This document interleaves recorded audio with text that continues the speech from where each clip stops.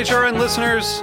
As we celebrate our 15th year, we are deepening our commitment to giving voice to the next generation of food systems storytellers, and we need your help. Our internship and fellowship programs help activate new possibilities for underrepresented and underestimated young people through experiential journalism, audio engineering, and production training. Through these unique programs, HRN helps food equity stewards build essential workforce readiness skills that expand their potential and foster economic mobility. Please consider supporting these critical programs. And with a minimum donation, you can be entered to win a dinner for two at an amazing restaurant in one of 8 cities and tickets to a concert at a great venue in one of those cities. We have incredible partners across the country who have donated, as they also share our passion for helping to educate the next generation of food systems storytellers. Check out heritageradionetwork.org/15 to donate and enter to win today. That's heritageradionetwork.org/15 to donate and enter to win today. And make sure you donate before March 31st. Thank you. This episode is brought to you by PASA Sustainable Agriculture. Register to attend PASA's 31st Annual Conference by January 28th at pasafarming.org/conference.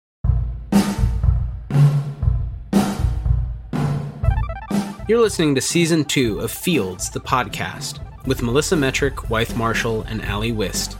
On Fields, we're bringing you the stories of people who are working in the world of urban agriculture. For money, for fun, for art, for justice, to feed the hungry, to green the city, or to uncover its history. In each episode of Fields, we'll delve into one kind of food that's grown in cities, one technology used to grow food, or one project that teaches us something about our relationship to farming in urban environments. Moreover, we'll investigate all the whys behind getting up in the morning and working as a farmer today. You don't need to be a farmer to enjoy this podcast, or even a foodie. We're going to tell fascinating stories and break down the realities and possible futures of urban farming to their elements, examining each in turn. Thank you so much for listening.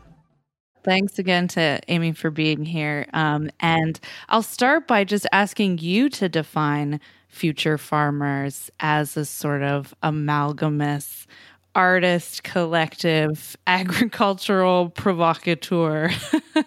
But maybe you can just tell us who you are and who Futurefarmers is in your own words. My name's Amy Franceschini, and I'm an artist and the founder of Futurefarmers. It's like this multi-headed monster that always comes together, doesn't use Google Docs. Somehow it's your worst nightmare and your greatest, things always work out. But no, I think what Futurefarmers is a working group more than a collective. And it's a group of people who all have our independent practices. So I'm also a graphic designer and I'm a professor in different art schools. We have an architect who has an architectural practice, anthropologists who are teaching in universities. And we come together to kind of have a safe place where we can take risks, think in different ways that our institutions maybe don't allow us to, and then bring kind of that knowledge back to our independence projects. So it's a group that's been working. There's a core group of 3 of us who's been working together since 1995. Myself, Michael Swain, and Loda Franken. Thank you for that. It really does seem like a diverse group of practitioners. And I really like how I've read it described in the past, which is, a collective of people doing participatory projects, creating spaces and experiences where the logic of a situation disappears, which I kind of loved that phrase. I'm wondering if you could expound on that a little bit and maybe also start to get into some of the specific farming and agricultural related projects that you have. I mean, I think that really does come from a farming, a space of growing up on a farm where you can plan and plan and plan, and then a storm comes and all your plans are derailed. And there's a spirit of improvisation in farming that is very strong and was influential to me. So I grew up on a industrial farm in the San Joaquin Valley in California.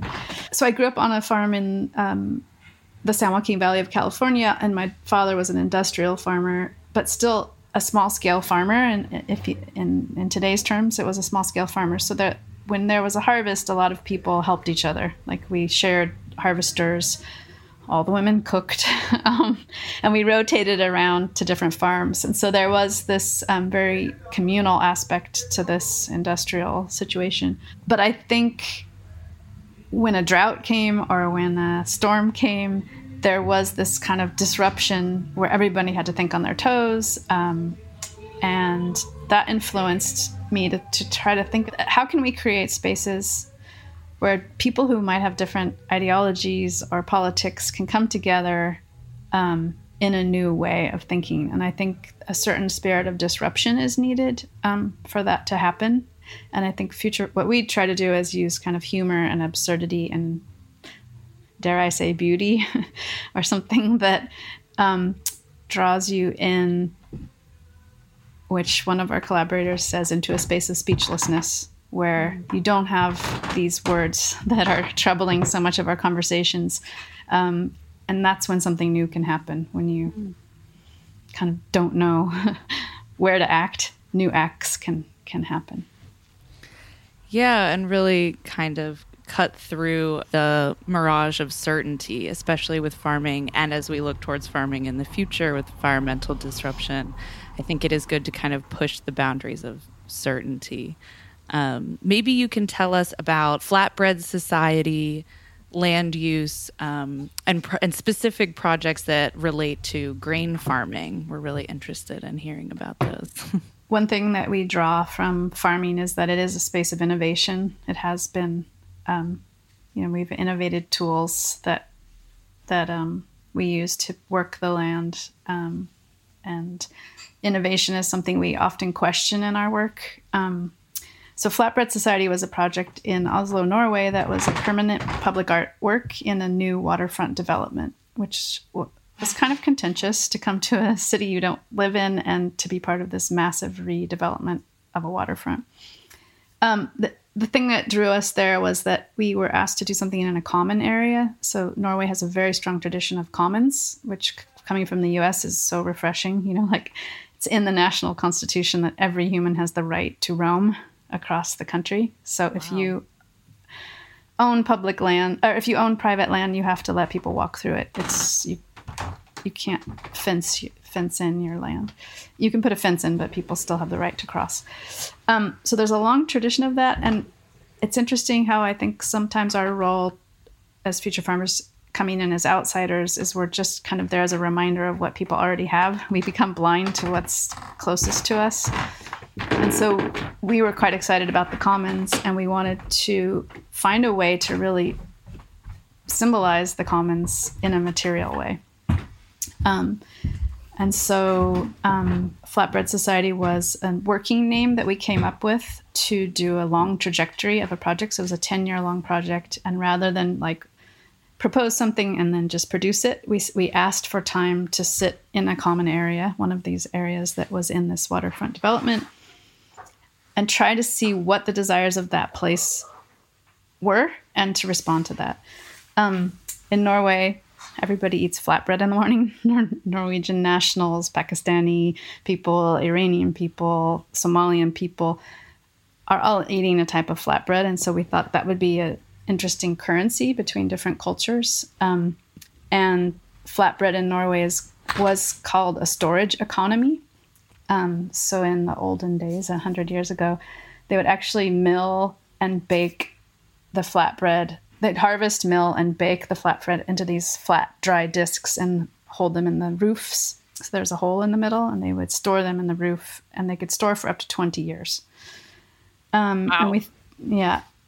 And we thought that was also beautiful in the midst of this waterfront development that was also involved skyscrapers that were banks, fancy apartments, this kind of fast cyber culture, that this flatbread is actually like this very slow, tactile currency.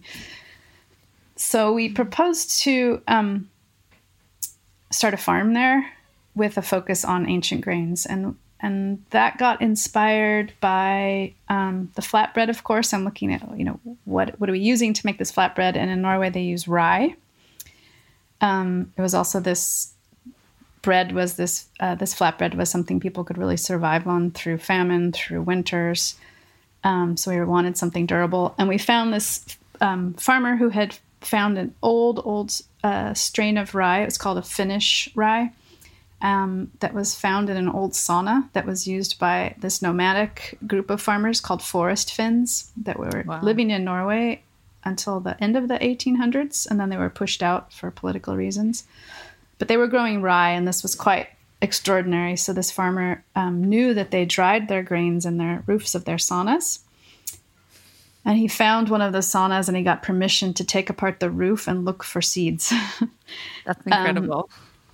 And he found 9 grains between 2 boards, and they asked a church in the village if they could plant the seeds in their church garden to keep them in the same area.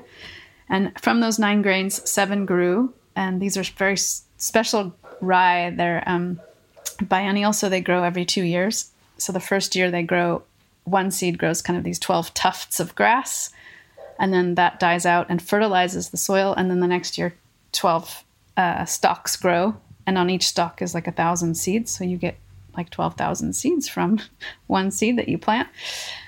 And from that, this farmer, Johan Sward, and a few other grain farmers started growing these and getting them back into production. And they grow like 3 meters tall. And they are super resilient to flood. They taste really good. They're people who are gluten intolerant can eat them. And they don't demand a lot of fertilizer. So we just thought this was a beautiful story, and we thought, let's start with Forest Finn grains. It also has this long history connected to Norway, the history of Norway. And as we started the project, more and more stories like this came out. Like this farmer in Denmark was like, oh, we found these old grains in a chest. We were driving our tractor one day and we hit something and we thought it was a rock, but it was this chest with these old grains that hadn't been grown in 100 years, and we got them back into production. Do you want some? So the grains just started coming to us, and so we planted a field of 7 different grains on this common land in Oslo to demonstrate this practice of old grains right in the heart of the city. So Flatbread Society was basically a public art project that was a trajectory to try to make a urban farm and a community gathering space. But we didn't know what form exactly it would take and how it would be run. So we installed ourselves temporarily for a year on this common site. We grew grains, and then communities just started to come together, and we got permission from the city to stay there permanently and build a structure called a bakehouse, which houses 3 different ovens to bake 3 different types of bread from different cultures. And then there's a grain field that surrounds it. So it's a productive landscape. But it's taken on a life of its own. There's like different farmers there now and different projects. And the city has actually funded a city farmer and created a program now. And it's in its 3rd year of hiring city farmers. And then other cities in Norway have taken that on as well. So like a government appointed farmer for the city. Yeah. So it's actually the Norwegian Farmers Union we partnered with. Had never thought of a city farmer, and they actually are quite conservative. They didn't even use the word organic when we met them. Like they're kind of like 4-H in the U.S. It's more like training farmers to be managers. But the president of the Oslo chapter was kind of fascinated about this connection between art and agriculture, like agriculture. He kind of got that there could be some sort of synthesis in a city around the performance of the action, the visibility of it. So they did a test run for 2 years, and we hired a farmer, and now they train new farmers and have it's a 2-year job that's continuous. Wow. That's amazing that sort of position evolved in relationship to this work. And, going back to your description of some of the seeds, it sounds like you really uncovered some beautiful grains from the past, these kind of time capsules from farmers, and then we're able to bring it to this urban space, in a way that you say is kind of a performance that brings visibility to the ancient grains. And I'm kind of curious, what about agriculture and growing ancient grains to you is important in our discussion of urban public spaces and of the commons, and if that's, political at all? I think anything you do I think a city has a certain charge to it, and especially where we were operating was really a stage for Oslo remaking itself. Oslo was Norway is a very new country. Actually, it's kind of like California, like 100 years old. And by developing this waterfront, it was calling itself the Oslo Fjord City. It had a lot of attention. And also when you work within these kind of mega projects, and you get in at an early stage, you do have some chance to kind of redirect the way things are designed. Like when we first got there, we were meeting in this skyrise, just looking at 3D models of this place that they imagined how it would be in 20 years. And we were like, there's no people there. Like, it's all figured out. Can we operate from the ground? And and they were like, well, that's really messy and slow. And we're like, we have time,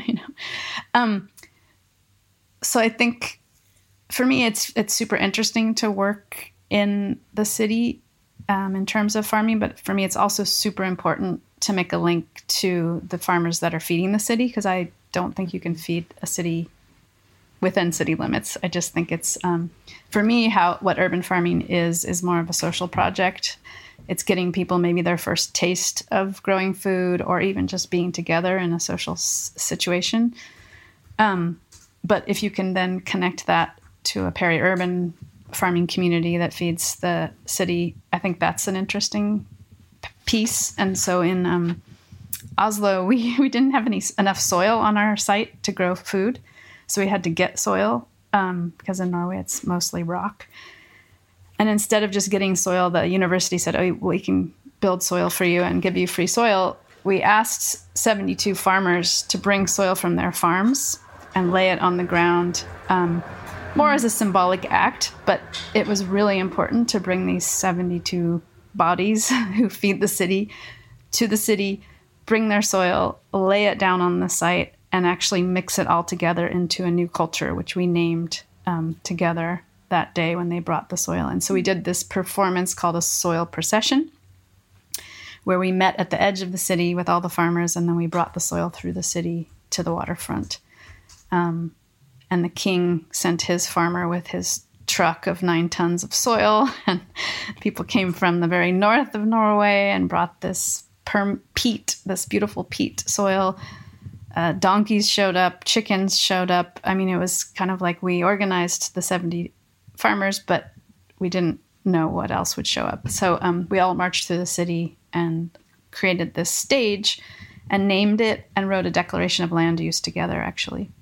That's really a beautiful way to engage with the soil. I think a lot of people still would have viewed, even if you were planting an urban farm, they still would have viewed moving that soil as a very utilitarian act. And you made it social, both in relationship to the urban public, but also the farmers, and turned it into this sort of embodied cultural, perhaps even theatrical or ritual kind of engagement. Yeah, it was a beautiful day. I was also curious, I know that you said this work took a lot of consideration of seeds, both in sourcing them and in sort of the resulting grain and what happened with the seeds afterwards. And I'm just kind of curious if you can talk about what makes these grain seeds an important agent also, or as a type of archive, or what role they play in the project.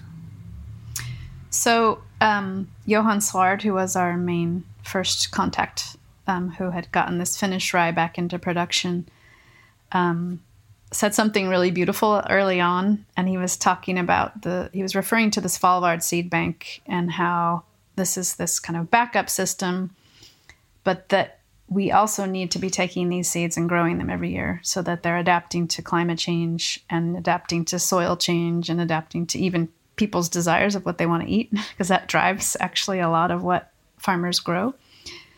And so what he and a network of farmers are doing are they're actually getting the seeds out of these seed banks, these gene banks, growing them and then sending them back so that they're updated. Because if they just sit in the Svalbard seed bank for 50 years and then something happens, they'll have a lot less chance of growing. Like the percentage goes down every year.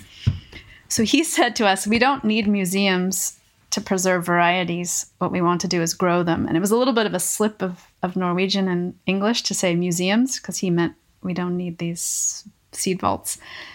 But we thought that was really beautiful because it relates to our practice. We're often invited by museums, Future Farmers, but we always push out of the museum into the mess of life.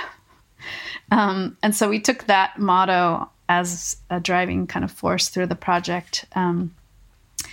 And at the culmination of the project, after 8 years, we had to leave. We took all the grains that we grew on a reverse migration back to the Fertile Crescent where seeds were first domesticated. And we didn't actually have the idea to plant these seeds and have them grow. We just wanted them to lead the way and unravel these stories of different grains along this route. And what we found in most of the communities that we met with was this similar drive to get the seeds out of the gene banks and into the ground. And so we went to different communities in Wales and in England and in Belgium and in Spain.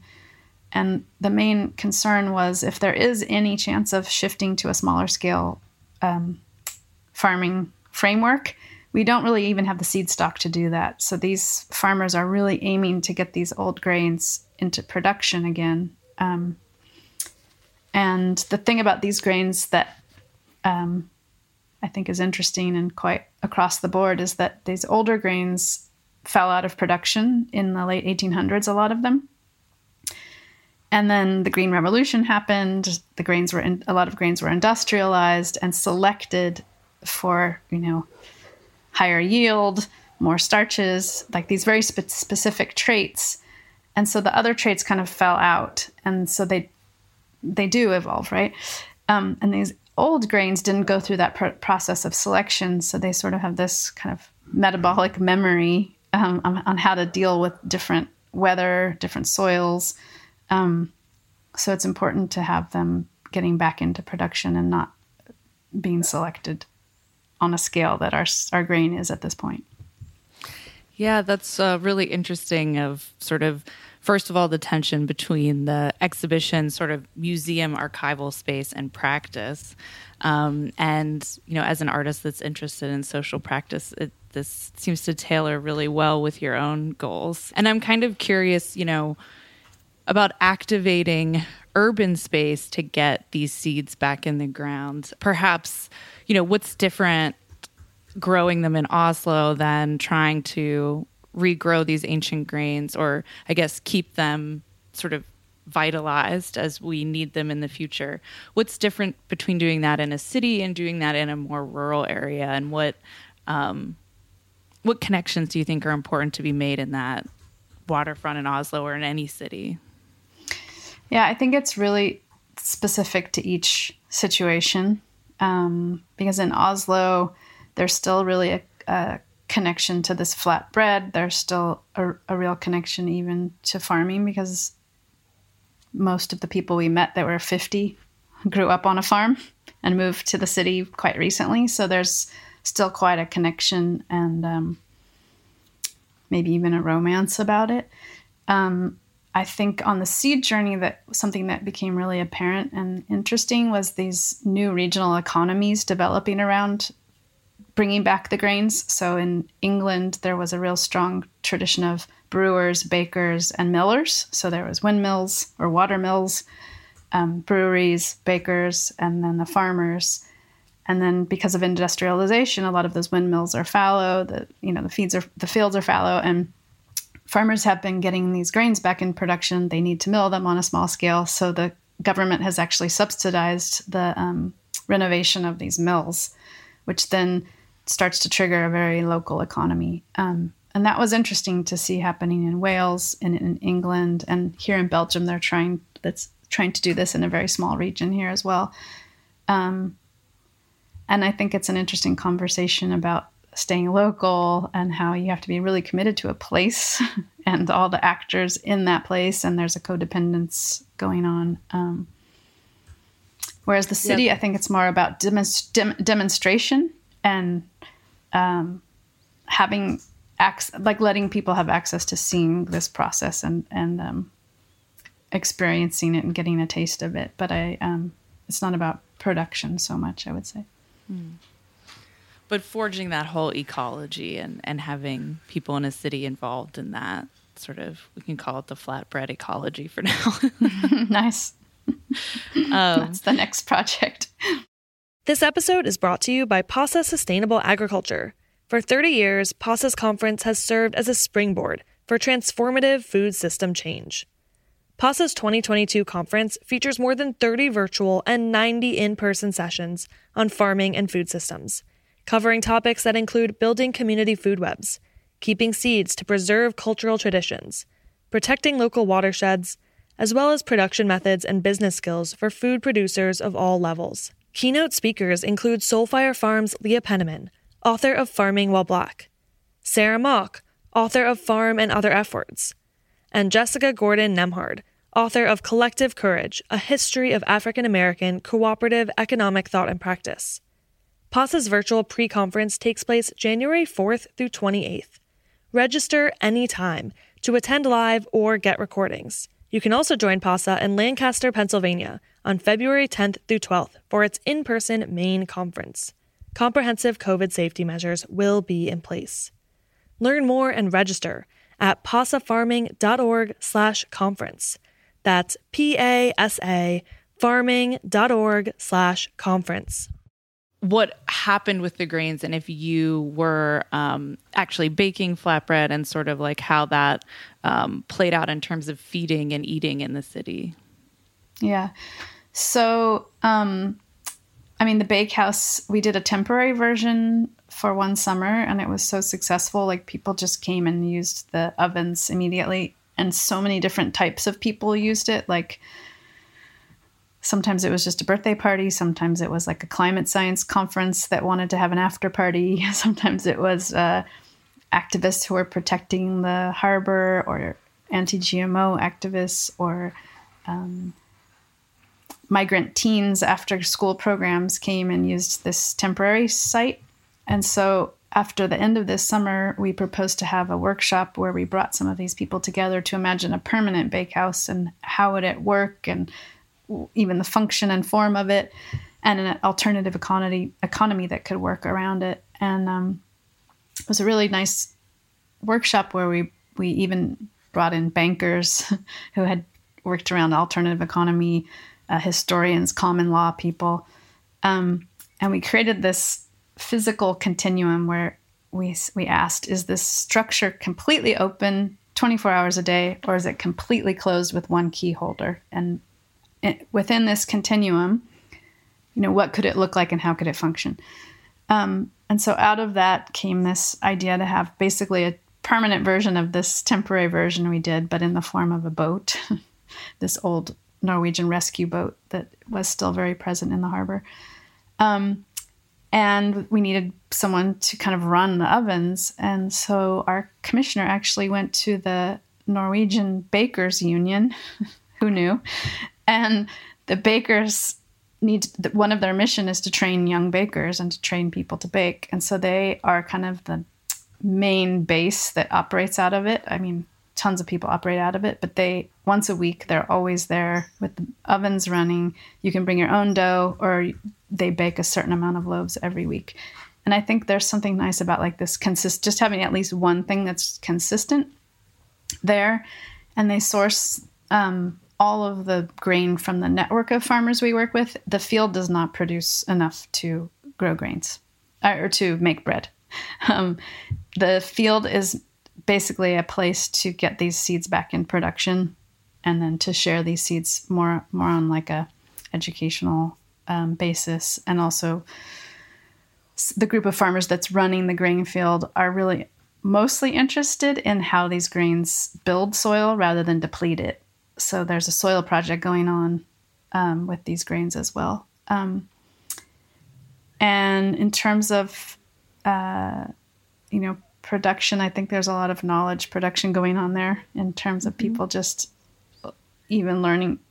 Sometimes people ask, like, you can grow the stuff that we make bread with from this seed? I think that's why having a farm in the city is interesting, because it was kind of mind-blowing how many people didn't even know what a potato plant was. Hipster kids would come by and, what are you pulling out of the ground? Potato. And they're like, oh, I didn't know it came out of the ground. So that's how the bakehouse works. That's lovely. Oh, I wish I could go visit there right now. You mentioned that some of these ancient grains, when you grow them, they actually help to rebuild the soil health. And earlier you had said they're biennial. I'm curious if you can tell us some other unique characteristics of the kinds of grains you've been growing and what so far you've learned from them. So in Belgium, when we stopped in Belgium on the seed journey, we were invited by this group who had heard about the seed journey, which was this sailing trip where we took the grains from Oslo to Turkey. And we got this email that said, we found this, 500-year-old grain in an excavation that we did of a church in this small village where Bruegel used to do his paintings. Wow.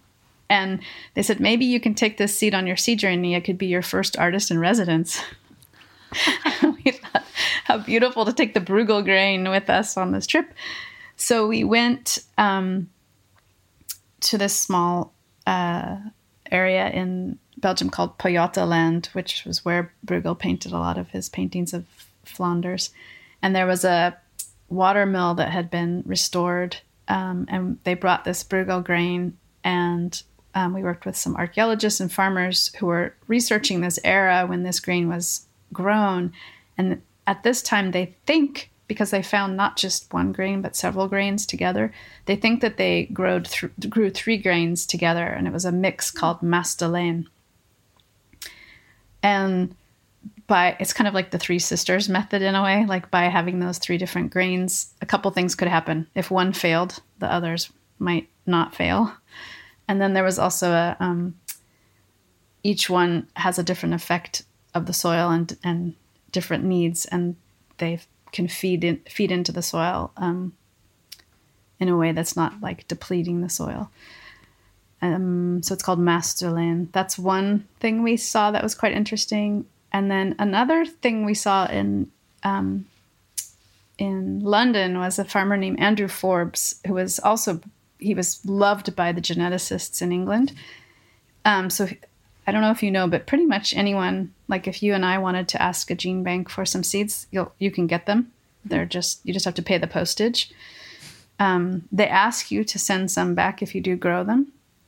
So Andrew Forbes just gets them out of the bank all the time, and he started planting them in Ruskin Park in London, like downtown London, a park, and he did it guerrilla style. He just started planting them. And then people started to see it and ask, like, what are you doing? And he explained it, and people started to offer to volunteer. The park thought it was great. They gave him money to start doing it above the board. And they were like, actually, we used to have a windmill here. Let's start to get the windmill back rolling. But I think with the grains that Andrew was growing, something that came out of that was this relationship that Wales and England used to have. So farmers would send their seeds. Welsh farmers would send some seeds to England to be planted, and English farmers would send some seeds to Wales to be farmed. In case there was a storm or a flood in one of the countries, they'd have a backup system. And so on the seed journey, we took a seed from Andrew Forbes that was a Welsh seed that hadn't been back in Wales for 100 years because they had never needed it. And that seed was received through this art exhibition we did in Cardiff and got back into production. So I think that was just something interesting, maybe not about the traits of the seed themselves, but sort of the social, the cooperation that was going on. Yeah, so much of the time we focus on these really sort of objective genetic qualities or traits of the plant, but what you're elucidating is it's also about our ability to cooperate and participate together and grow in these ways that requires community and trust. And so that's really beautiful to know that it does require us in community with each other and in community with the grains. Yeah. I mean, some of the old farmers talked about the seeds as social media. They said, this is my social media. And it really resonated with me because it is true. Like they are always passing on their knowledge to each other. They're telling them, oh, this worked for me this year, and sharing the seeds that really worked one year with each other. And yeah, I mean, if seeds themselves or the grains can be a way of transferring information, and in that way they are media. Mm-hmm. Mm-hmm. I mean, at this point, we are a huge part of them, like we've cultivated them. So they're quite social. In addition to the farmers, have you talked with the seed bank? Like, I'm picturing Svalbard specifically, but in each country, I mean, when you talk to, I don't know, plant scientists, geneticists, what's their take on this approach? Because everything you're saying sounds so dead on, and I love this idea of rekindling this idea of sharing and socializing seeds that used to be, as you said, it made a lot of sense and people just kind of did it. And it's somehow gone by the wayside. And now, yeah, we have this museum of seeds, but is it apparent to scientists who work on this that there are other options? And is that something they're attentive to, or you've helped bring to their attention in any way? Yeah, geneticists who work in seed banks, like in universities or the Millennium Seed Bank in England, every geneticist that we met with was like, they love these farmers because they don't have the people power or the space to grow them out. But of course, the market is still dominated by huge companies, and there's not money to produce the seed stock, or maybe it's not a priority to produce the seed stock of these older grains. So it's happening on very small scale. But part of what we were hoping to do was to kind of animate this idea of getting these seeds in the hands of the many rather than the few. And it is happening. Yeah, I was also curious about your role as an artist with the farmers and with the seed bank, both similarly in the response to that, but also to you, like this sort of poetic or aesthetic approach to grain farming and the role of artists in these projects going forward. It's a good question because I don't know that artists are always the greatest collaborators with farmers, but I think it's, for me, I feel a real responsibility not to be doing, it's just important to take into consideration the time of the farmer because farmers don't have that much time, and just to really be respectful of how we're working together. For us, I think what we are is sort of amplifiers of their work because often they don't have the time for their voice to be heard, or they don't even maybe know that what they're doing is such a vital act. And often people would thank us, like, thank you for giving us a stage to have our voice be heard, or even to be seen. Like we would take these, we sailed many miles to see one farmer in Denmark, and he was like, why did you come see me? And then we take his story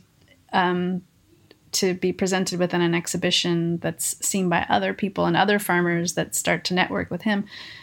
And so I think for us, the collaboration with cultural institutions is really important because they have the mechanisms to amplify through their media, through their communities, through their audiences. And it became clear that it was an important part of building up the voices of the farmers who don't have time or energy to do that. Yeah, so you're bringing the culture piece of what they do back in a little bit. And yeah, I think the visibility is really important, and not just relegating farmers to, again, a utilitarian realm when we know that their role is so much more deeply embedded in culture and community. Yeah. I'm curious if you have any grain or seed-based projects on the horizon, or what's next for the Flatbread Society. So it's taken on a lot of different, let's say, legs. So we visited all these different communities, and one of them was this community in Belgium where we inherited the Bruegel grain.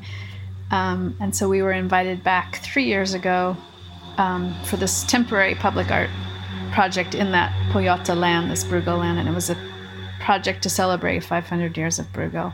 And it was temporary projects. And so we asked, rather than doing something temporary, if we could locate a piece of land that was fallow, that we could start to get these old grains back into production. Especially these farmers we met wanted to start to grow this Mastelaine seed combination.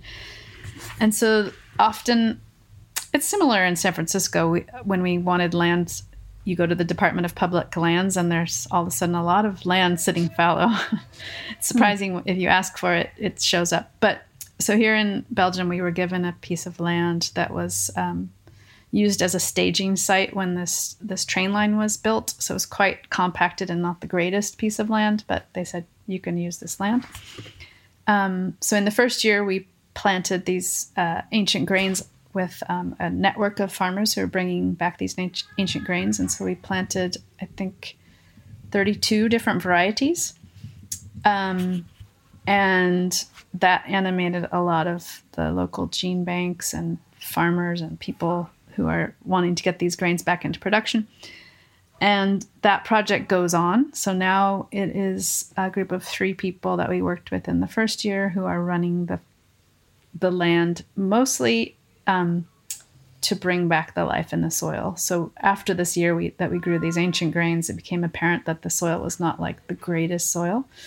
And so now it's about the reparation of this soil through growing all different kinds of crops, rotating crops through it until it's quite fertile. And it's already, after 3 years, gotten quite more fertile. Last year we grew buckwheat, an old grain of buckwheat. We live on a canal, so there's some kayakers going by. Now, another project that's brewing is in near Santander, Spain. So we spent, the boat also the sea journey went to Santander, and we from there we took our grains on a 7-day hike through the Picos de Europa to trade seeds with shepherds who grow grains in the high altitudes. Wow. And we brought a microbial ecologist from the University of Berkeley, California, with us on that journey. He wanted to go up in these high altitudes and actually get pollen get honey from beekeepers, because honey is a marker of pollen drift. So you can actually test the honey and see if there's genetically modified pollen in the honey. Because one of his projects is to see like how far pollen drifts from genetically modified seeds. So we did this journey, and we ran into a lot of farmers who were also growing corn in these areas. And now there's a group that wants us to come back and do a project comparing the ancient grain growing in one valley to the ancient corn growing in another valley that's divided by this Picos de Europa.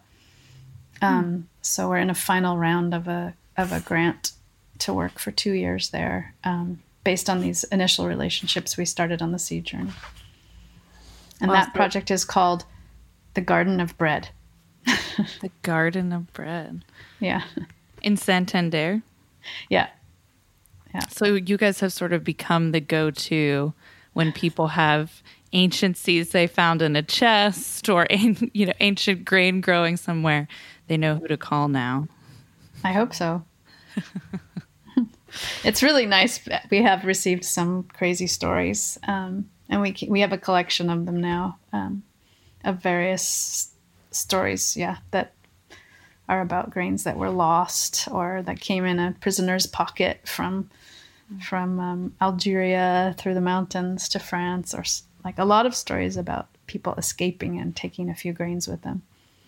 Yeah, I was going to ask, so much of this work is about the narrative history of these intertwined relationships between humans and grains, and if there was any kind of publication or place for all of these amazing stories that you've collected to also live. Can you make that happen? We have all the content. We just don't have we haven't focused on that actually, but a lot of people have asked us if we were going to do a book about Seed Journey, but it's just another project. Yeah. Well, I think it's important that you're working with the stories regardless, and sort of bringing to life these varieties through the connections. And you had said that one of the grains you were growing, of the 23 varieties, this is kind of going back, but I just wanted to know, one of the varieties was buckwheat that you were growing in that fallow land. What were some of the other ones? Wow. We grew, we grew like 20 different varieties of winter wheats. There was like different varieties of soft wheats. We grew barley, oats, rye, spelt, pretty much any grain you can imagine except corn we grew on that field. I could read one of the seed stories. That's kind of an extraordinary one. Oh, Is that interesting? Please do.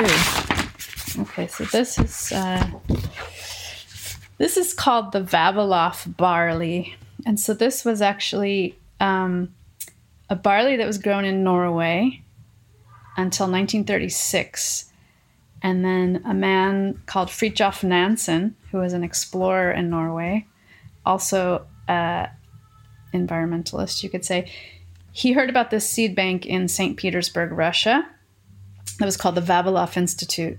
And so Nikolai Vavilof was this amazing, famous seed saver who was trying to save seeds in the centers of diversity of the planet. So he would go visit these places that had really diverse ecologies and bring the seeds to St. Petersburg to save them. And so Fridtjof Nansen wanted to take some of the great seed from Norway that was growing like the most north and put it in this seed bank. But many years went by, so I'll just read you. Nikolai Vavilof collected more seeds from around the world than any other person in history. He was one of the first scientists to really listen to traditional farmers, peasant farmers, and why they felt seed diversity was important in their fields. During the siege of Leningrad in 1941, Vavilof was imprisoned by Stalin, where he starved to death. He became the main opponent of Stalin's favored scientist, Trofim Lysenko, for his defense of Mendelian theory. Just a few blocks away in the Vavilof Research Institute of Plant Industry, that's what it was called, Vavilof's staff scientists locked themselves into the seed bank to diligently protect his seeds. Over 500,000 people starved to death during the 28-month siege, while these 12 scientists filled their pockets with grains so that future generations would be able to grow food. When the Allied troops arrived at the seed bank, they found the emancipated bodies of the botanists lying next to untouched sacks of wheat and other edible seeds. This is a genetic legacy for which they paid their lives.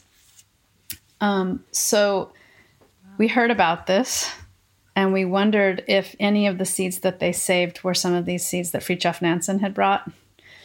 So a friend of ours who lived in St. Petersburg, she went and asked the scientist if some of that was saved. And indeed, some of that seed was the seeds that these scientists had saved. So they sent it to us in Norway, and we got it back into production in the field in Oslo. And it was quite the media was really excited. It was this kind of bringing back of this Norway that once was. So every time we get a seed, we make an illustration. They're usually very abstract, but this is an illustration of the scientists with their seeds on the floor of the Vavilov seed bank. And then we letterpress these kind of abbreviated stories of the seeds, and we show the seeds in an exhibition. So we do have printed matter, but it's very kind of rarefied. Yeah, beautiful black and white illustration to elucidate that story. Wow.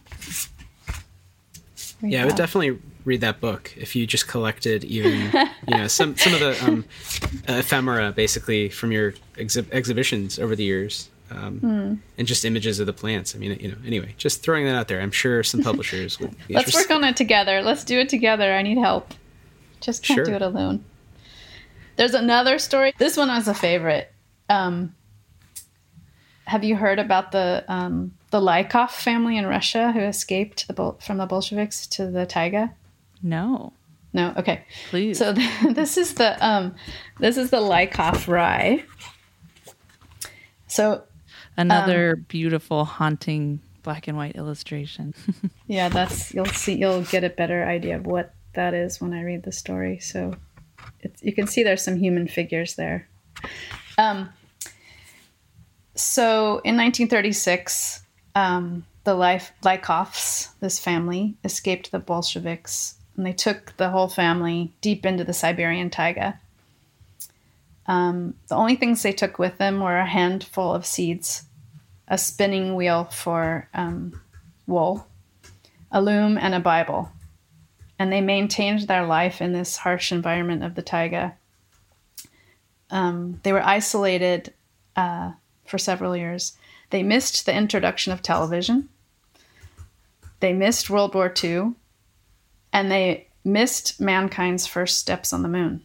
Although shrapnel from sending space vehicles to the moon fell where they lived. As early as the 1950s, they noticed large stars moving across the sky. And they thought that people were sending messages to each other by launching fireballs. Only in 1978, when they were discovered by Russian geologists surveying the taiga, did the Lykovs learn that those fireballs were satellites.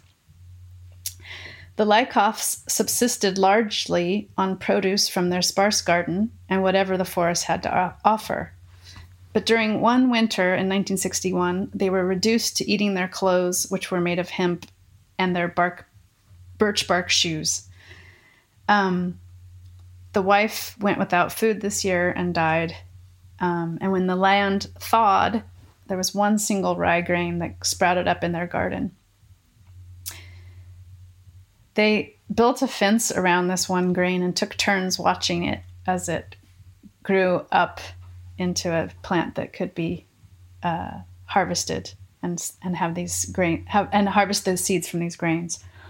They guarded it day and night to make sure mice or squirrels didn't eat it. And this solitary spike of rye yielded 18 grains, and from this they rebuilt their crop and their livelihood. So we sent a group of high school students that go visit. There's one woman left of this family. She still lives there alone. People bring her goats or grains. She asks for goats or grains when you come visit her. So we asked this high school group to bring her grains, and we asked if we could have some of the rye that she had grown. And she was so kind of struck by this gift. She said, I can't just give you grains. I need to give you some bigger gift. And so she wrote a letter saying, or they helped her write a letter to say like she would give us something in the future, but we haven't gotten any rye from her yet. But we're in touch with her. But that's just a beautiful story of this resilient, this story of resilience and this rye seed. Wow. Yeah. I mean, it's kind of an unbelievable tale. And again, I think we're used to hearing these stories from a really human-centered perspective and don't always think of all the life, both plant and animal life, that are really entangled and intertwined with our histories. Yeah, I feel like I would also listen to your podcast, Amy, if you ever just started you could start a rival podcast and I would just quit Fields. Just listen to you talk about I can't do it alone. Old varietals. Old varietals, yeah. Yeah, one question, I know we have to wrap up, but just quickly, if you had any real, easy, sort of low-hanging thoughts, or just big, high-level abstract takeaways, however you want to take it. But I do like to ask, about people's visions for the future. And I mean, there's kind of two sides. There's sort of specific recommendations, like for people who are growing food. Probably most of the people listening to this are on the East Coast in the U.S., but hopefully well beyond. I mean, do you have sort of specific thoughts on from all of your various amazing journeys and learnings, practical advice or things that you wish people would sort of pay more attention to or do who aren't necessarily small-scale agroecological farmers or plant geneticists, et cetera? And then more broadly, what would you like to see for sort of the food system? What's possible realistically, and how can we get there? That's like a quick 1-minute answer, I'm sure. So take it however you want. I mean, first of all, I think we need a different Secretary of Agriculture in the United States. I'll say it loud and clear. Mm-hmm. I think we need a different mechanism of governing the agricultural system in the United States. It's so staid. I think like on a really simple, low-hanging level, just go put your hands in the soil once a week. It'll tell you what to do. I think know your local farmer. One of the farmers said, this is a great one. It was a farmer at the Union Square Farmers Market. He was one of the first farmers there, and he had to really educate people about organic food. Like they thought it was toxic in the early days, or they thought it was, you weren't able to eat it. Now he doesn't use the word organic anymore because, of course, now organic, according to the USDA, you do have to use chemicals on it. You have to bleach your lettuce. So he doesn't grow organic food anymore. And now he has to educate people that actually just know your farmer and you'll have more reliable food. And if you know the books on the shelf of the farmer and you agree with their politics, then you should buy the books from them. So I always say, just know the books on your farmer's shelf. Although I can't say I know the books on my farmer's shelf right now.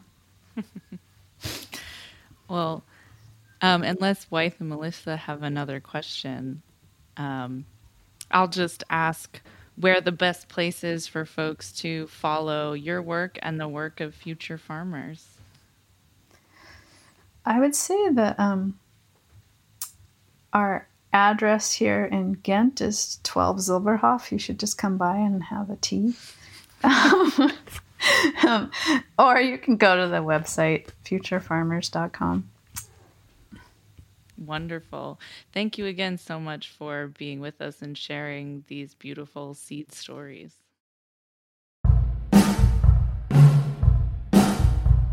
Thanks to our brilliant guests. Fields theme music is by Sam Tyndall. Our amazing producing engineer at Heritage Radio is Liam Werner. Fields is powered by Simplecast. Thanks for listening to Heritage Radio Network, food radio supported by you. For our freshest content, subscribe to our newsletter. Enter your email at the bottom of our website, heritageradionetwork.org. Connect with us on Instagram and Twitter at heritage_radio and at Fields Podcast. Heritage Radio Network is a nonprofit organization driving conversations to make the world a better, fairer, and more delicious place. And we couldn't do it without support from listeners like you. Want to be a part of the world's most innovative community? Subscribe to the shows you like. Tell your friends, and please join the HRN family by becoming a member. Just click on the beating heart at the top right of our homepage. Thanks for listening.